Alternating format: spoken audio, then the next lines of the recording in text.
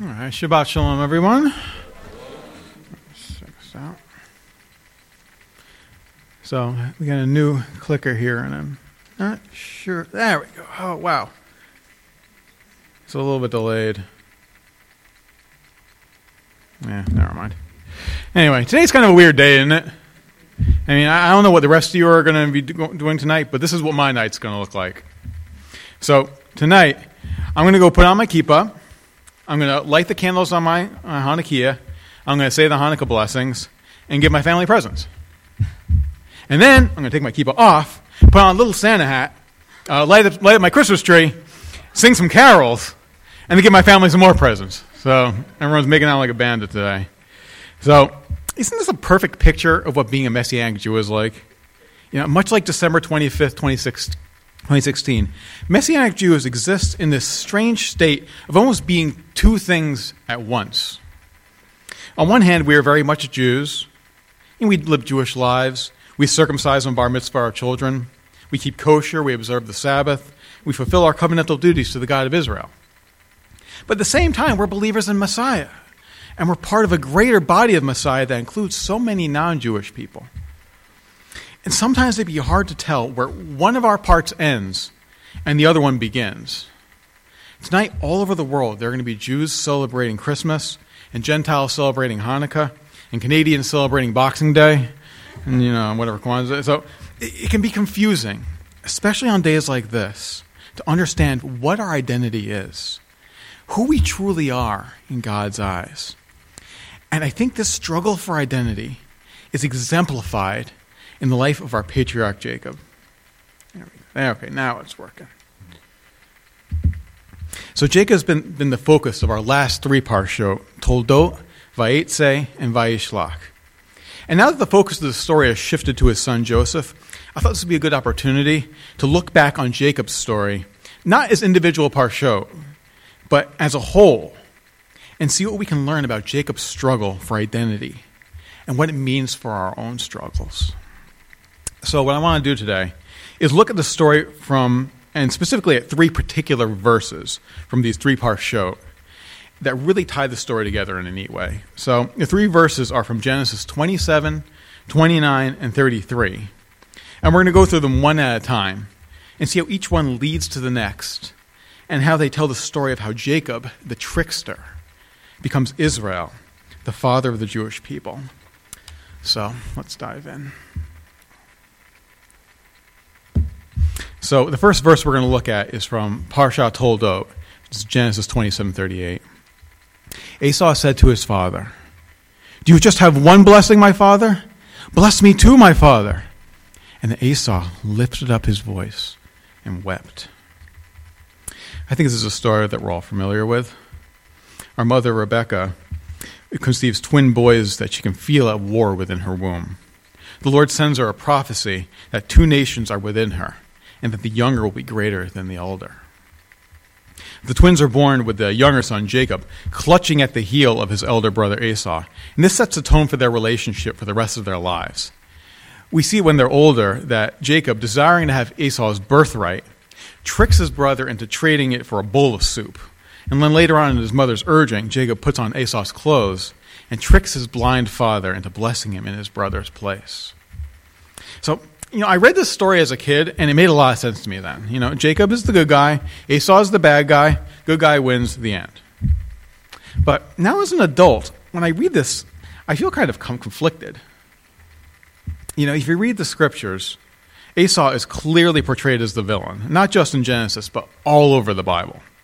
The prophet Malachi rails against Esau and his descendants and denounces deserving judgment on them. The writer of Hebrews tells us that no one was more unholy than Esau. If Esau was willing to sell his birthright for a bowl of soup, could he really be entrusted with the covenant of Abraham?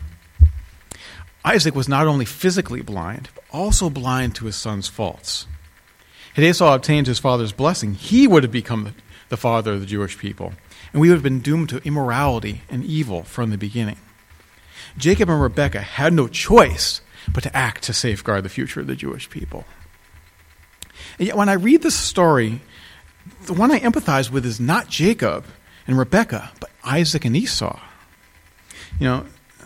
This This is a picture from the children's Bible that I read when I was a kid. And I think the artist was amazing in this book. Because this image of anguish that Isaac and Esau feel has stayed with me my entire life.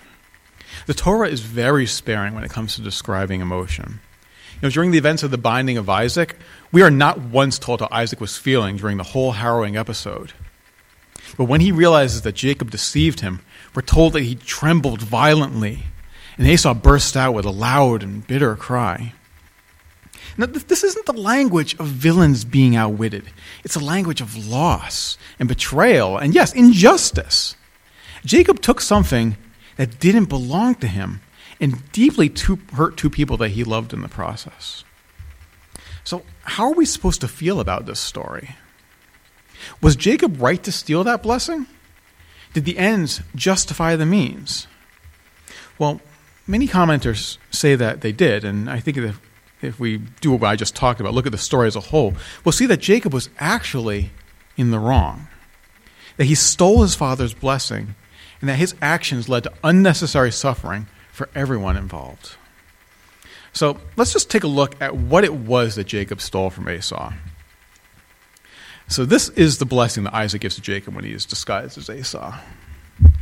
May God give you from the dew of the sky and from the fatness of the land, and an abundance of grain and new wine. So we got grain, wine, abundance of land. Isaac is blessing Esau with wealth. And then he goes on, may peoples serve you, and may nations bow down to you. Be master over your brothers. May your mother's sons bow down before you. Servants, people bowing down, mastery. Isaac is now blessing Esau with power, wealth, and power. And these are nice things to have, right? But these are not the blessings of the covenant. There we go. The promises that God makes to Abraham and to Isaac have nothing to do with wealth and power. God never promises that the Jews will be rich and powerful. God tells Abraham that he'll bless him with many children, that he will give his descendants a land to call their own. God promises Isaac some of the same thing, children and land. This is Isaac's true legacy, not wealth and power. And Isaac understands this. Isaac isn't as blind as some might think. Isaac loved Esau, but he understood who Esau was. He saw him sell his birthright for a bowl of soup.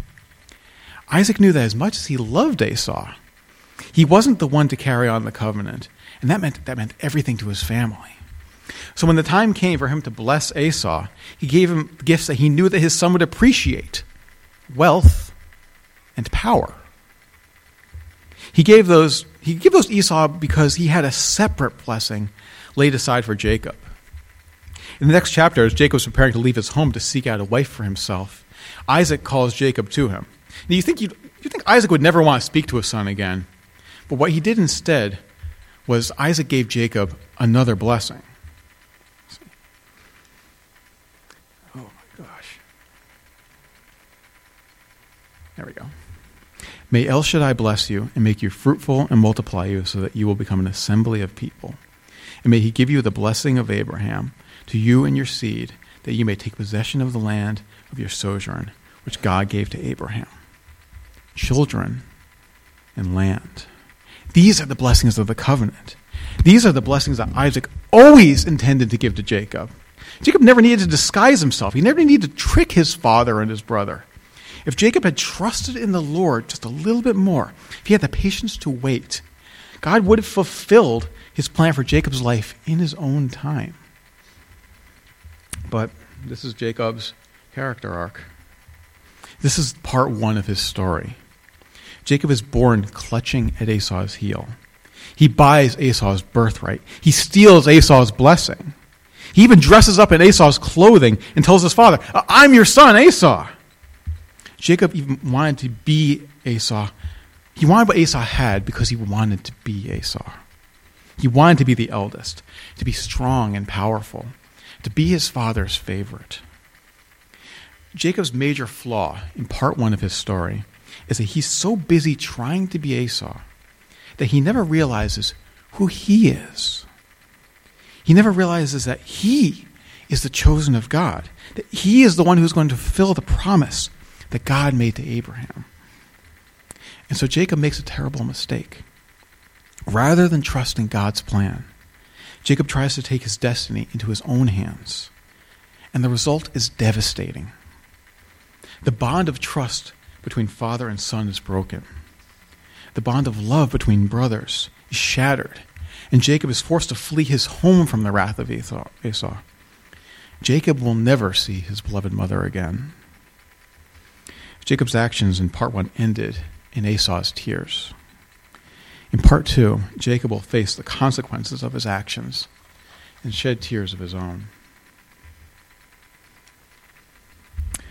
So, in the aftermath of Jacob's deception, Esau vows that he's going to kill his brother the first chance he gets. Rebekah gets wind of this and tells Jacob that he needs to leave home for a few days until Esau has calmed down. She tells him to go and hide out with her brother Laban until the heat dies down. What Rebekah doesn't know is that the few days will turn into 20 bitter years for Jacob before he can ever return home. So the second verse I wanted to look at is Genesis 29:11. Jacob goes to a well and asks some local shepherds if they know his kinsman Laban. While they're conversing, Laban's daughter Rachel arrives to water her flock. So it's pretty standard so far, but what happens next is a mystery.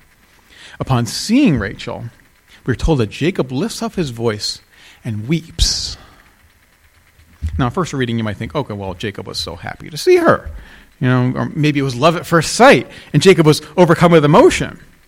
But both of those explanations require the tears that Jacob sheds over Rachel to be tears of joy. And that's not what the text says. The Hebrew text says, "Vayisach holo vayarech." He lifts up his voice and weeps. Now, does that expression sound familiar to you? It should, because it's not used very often in the Bible. And every time it's used, it's to express a deep sense of loss and mourning. We see these words when Hagar believes her son is going to die, when Naomi parts from her daughters forever, when Israel believes that they're not strong enough to enter the land. This is the weeping of David over his kidnapped wives, the weeping of a nation that has been declared unworthy. This is never an expression of joy. It's always one of regret and of seeing the things that you love slipping through your fingers. And its expression sounds familiar. It's because it's used one more time in Torah, when Esau realizes that Jacob has taken his blessing. The text is almost intentionally drawing attention to the similarities between these two verses. It's almost as if it's saying that because Jacob caused Esau to weep, now it's Jacob's turn to experience loss. But why would Jacob weep in sadness when he saw Rachel? Well, Rashi has two explanations. Rashi says that when he saw Rachel, God sent Jacob a prophetic vision. He saw that as much as he might love her, Rachel would not be buried with him. Jacob saw a vision of Rachel dying young while he was still a wanderer, and saw himself being forced to bury her far from home, forever separated from her in death. And Rashi's second explanation is that Jacob wept because he was coming to his bride empty-handed. He said to himself, "My grandfather's servant Eleazar came to Laban with 12 camels packed with gold, but I have nothing but my own hands with which to purchase my wife." But that just raises more questions. Isaac and Rebekah should know better than anyone how Laban works, and what it would take for Jacob to come home with a bride. Why would they send him to Laban empty-handed? So Rashi has an answer for everything, of course. He quotes that from a midrash that says, while Jacob was traveling to Bethel, Esau sent his son Eliphaz to follow Jacob and kill him on the way. So what happens next is like right out of Snow White. Eliphaz catches up to Jacob, but he just doesn't have the heart to kill his uncle. But he can't just return home either. So Jacob tells Eliphaz, "Take my money instead and bring it to Esau as proof that you've killed me. To be a beggar is as good as dead anyways." So Jacob, who left home a wealthy man, arrives at Laban's house a beggar.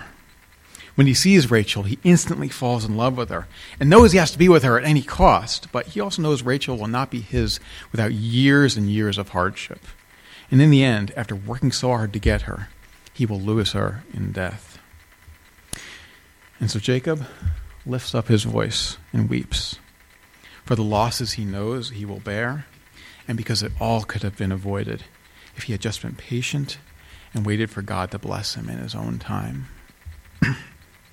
If Jacob had not stolen Esau's blessing, he would have been able to pay Rachel's bride price right up front, returned home after a few days. Instead, Jacob must reap the harvest of his deception under the whip of his uncle Laban. Now, Laban he's like an interesting figure in Torah. He's almost too bad to be true. He's like the villain of like a kid's cartoon show where he's just there to teach the kids what not to do. And it's kind of funny because Rashi hates Laban. I was actually laughing while I was reading his commentary because he has just nothing nice to say about Laban at all. There we go. So, for example, when Laban makes his entrance in the story, he greets Jacob and hugs him and kisses him. He's like, oh, what a nice guy. I was thinking. But Rashi is like, oh, when Laban heard that Jacob was coming, he ran as fast as he could. He thought Jacob must have lots of gold with him because, his father's servant came with 10 camels laden with gifts. But when he arrived, he didn't see any camels. So he thought, oh, well, maybe he's got cash on him. So he goes and he starts hugging him, like feeling up in his vest to see if he's got any money. But when he couldn't find any money there, he kissed him. He's like, oh, maybe he's got pearls in his mouth. So he kisses him and tries to like root around in his teeth to see if he's got anything. So you get the picture. Laban is presented as this embodiment of avarice. Every interaction he has in the Bible is about business, and he's trying to get over on someone else. So it's not a person, it's a plot device. And that's how I see Laban. He wasn't a villain. He was someone that God put into Jacob's life so that his story could progress to the next chapter. For Jacob to grow as a person, he had to learn his lesson. Jacob had already begun to suffer the consequences of his actions, but he still had to learn why what he did was so wrong. In this incredibly karmic story, Laban, of all people, is the one who teaches Jacob the error of his ways. So let's take a look at what happens. So here's another familiar story. Jacob agrees to work for Laban for 7 years in return for Rachel's hand in marriage. But on the wedding night, what should have been the happiest day of Jacob's life, history repeats itself. So first Laban prepares a great feast to distract Jacob. And then, under the cover of darkness, when Jacob is blind, Laban disguises Leah in Rachel's wedding clothes and brings her to Jacob. And then, in the morning, after the sun rises, after he's already consummated the marriage, he realizes he's been tricked. So then he rushes to confront Laban and asks him, "Why have you deceived me?" And Laban just gives him this sick burn in response. He tells Jacob, "It's not the practice in our place to marry the younger before the elder. I don't know how you do things where you come from, Jacob, but around here, the younger doesn't take what belongs to the elder." Ooh. And Jacob has no response to this. He could have argued that the marriage wasn't made in good faith. He could have demanded an annulment, or he could have just taken Rachel and made a run for it. Instead, he remains silent and accepts Laban's terms. Jacob finally knows how it feels to be the victim of deceit, how much it hurts, and how damaging it is to the relationship. So in a way, Jacob finally gets what he's always wanted. Now he knows what it feels like to be Esau. And in part 3, Jacob can finally start to be himself. So, at the beginning of Parsha Vayetze, Jacob came to Laban's house with nothing more than his walking staff. After 20 years and more drama than we have time to cover today, God finally appears to Jacob again and tells him it's time to go home. So Jacob leaves Laban's house with 2 wives, 2 maids, 11 children, and more wealth than he knows what to do with. But there's one thing standing between Jacob and home. It's more dramatic if the thing actually works. Forget it. Esau. It was Esau. It was always going to be Esau. There he goes. That's a scary picture. In order to return home, Jacob must travel through the territory of Edom and confront the brother that he deceived all those years ago. Even worse, Jacob receives word that Esau is coming to meet him with 400 men. Jacob can only expect that his brother has assembled this force to kill him and everyone he loves. I mean, why else would you bring that many dudes?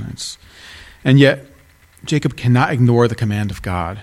He has to go home. So Jacob and his party must cross the Jordan River to enter back into the promised land. And Jacob sends all his possessions and his family on ahead of him until he is the only one left on the far side of the river. And then once he's all alone, one of the most mysterious episodes in the Bible occurs. The Torah is very sparing on details, so I'm going to engage in a little storytelling of how I imagine the encounter went. Jacob stands on the banks of the river. Here we go. What's that? So I'm going to do a little storytelling here, so I'm going to go into narrative thing. So Jacob stands on the banks of the river, unable to force himself to cross over.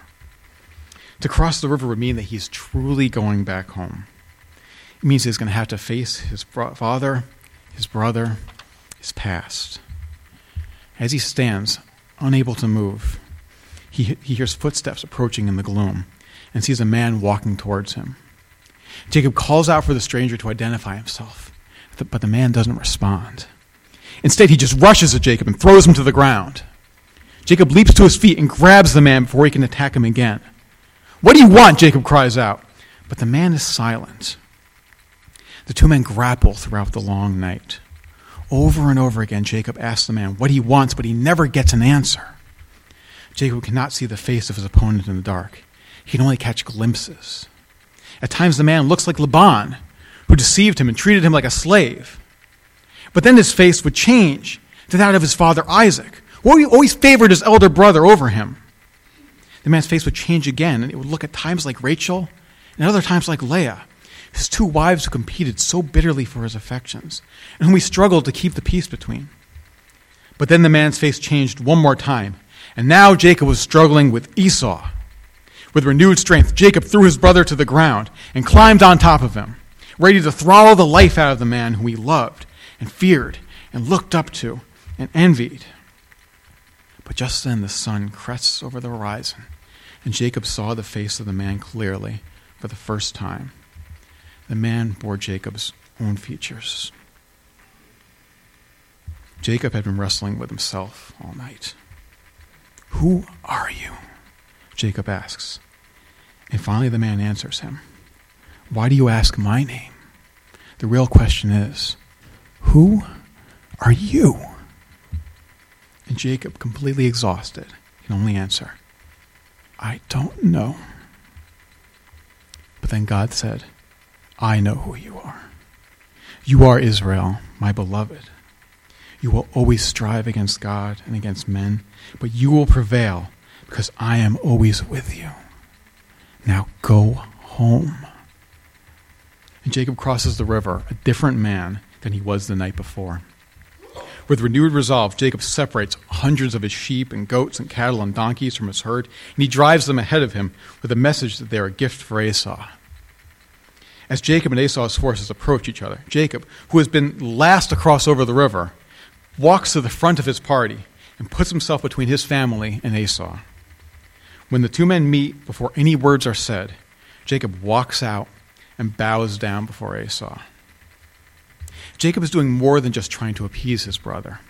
He is returning Esau's stolen blessing back to him. Jacob gives him a gift of wealth in the animals and power in bowing before him. And when Jacob goes before Esau, he says, "Please take back my blessing, because God has given me enough." Everything that Isaac had promised to Esau, Jacob gives back.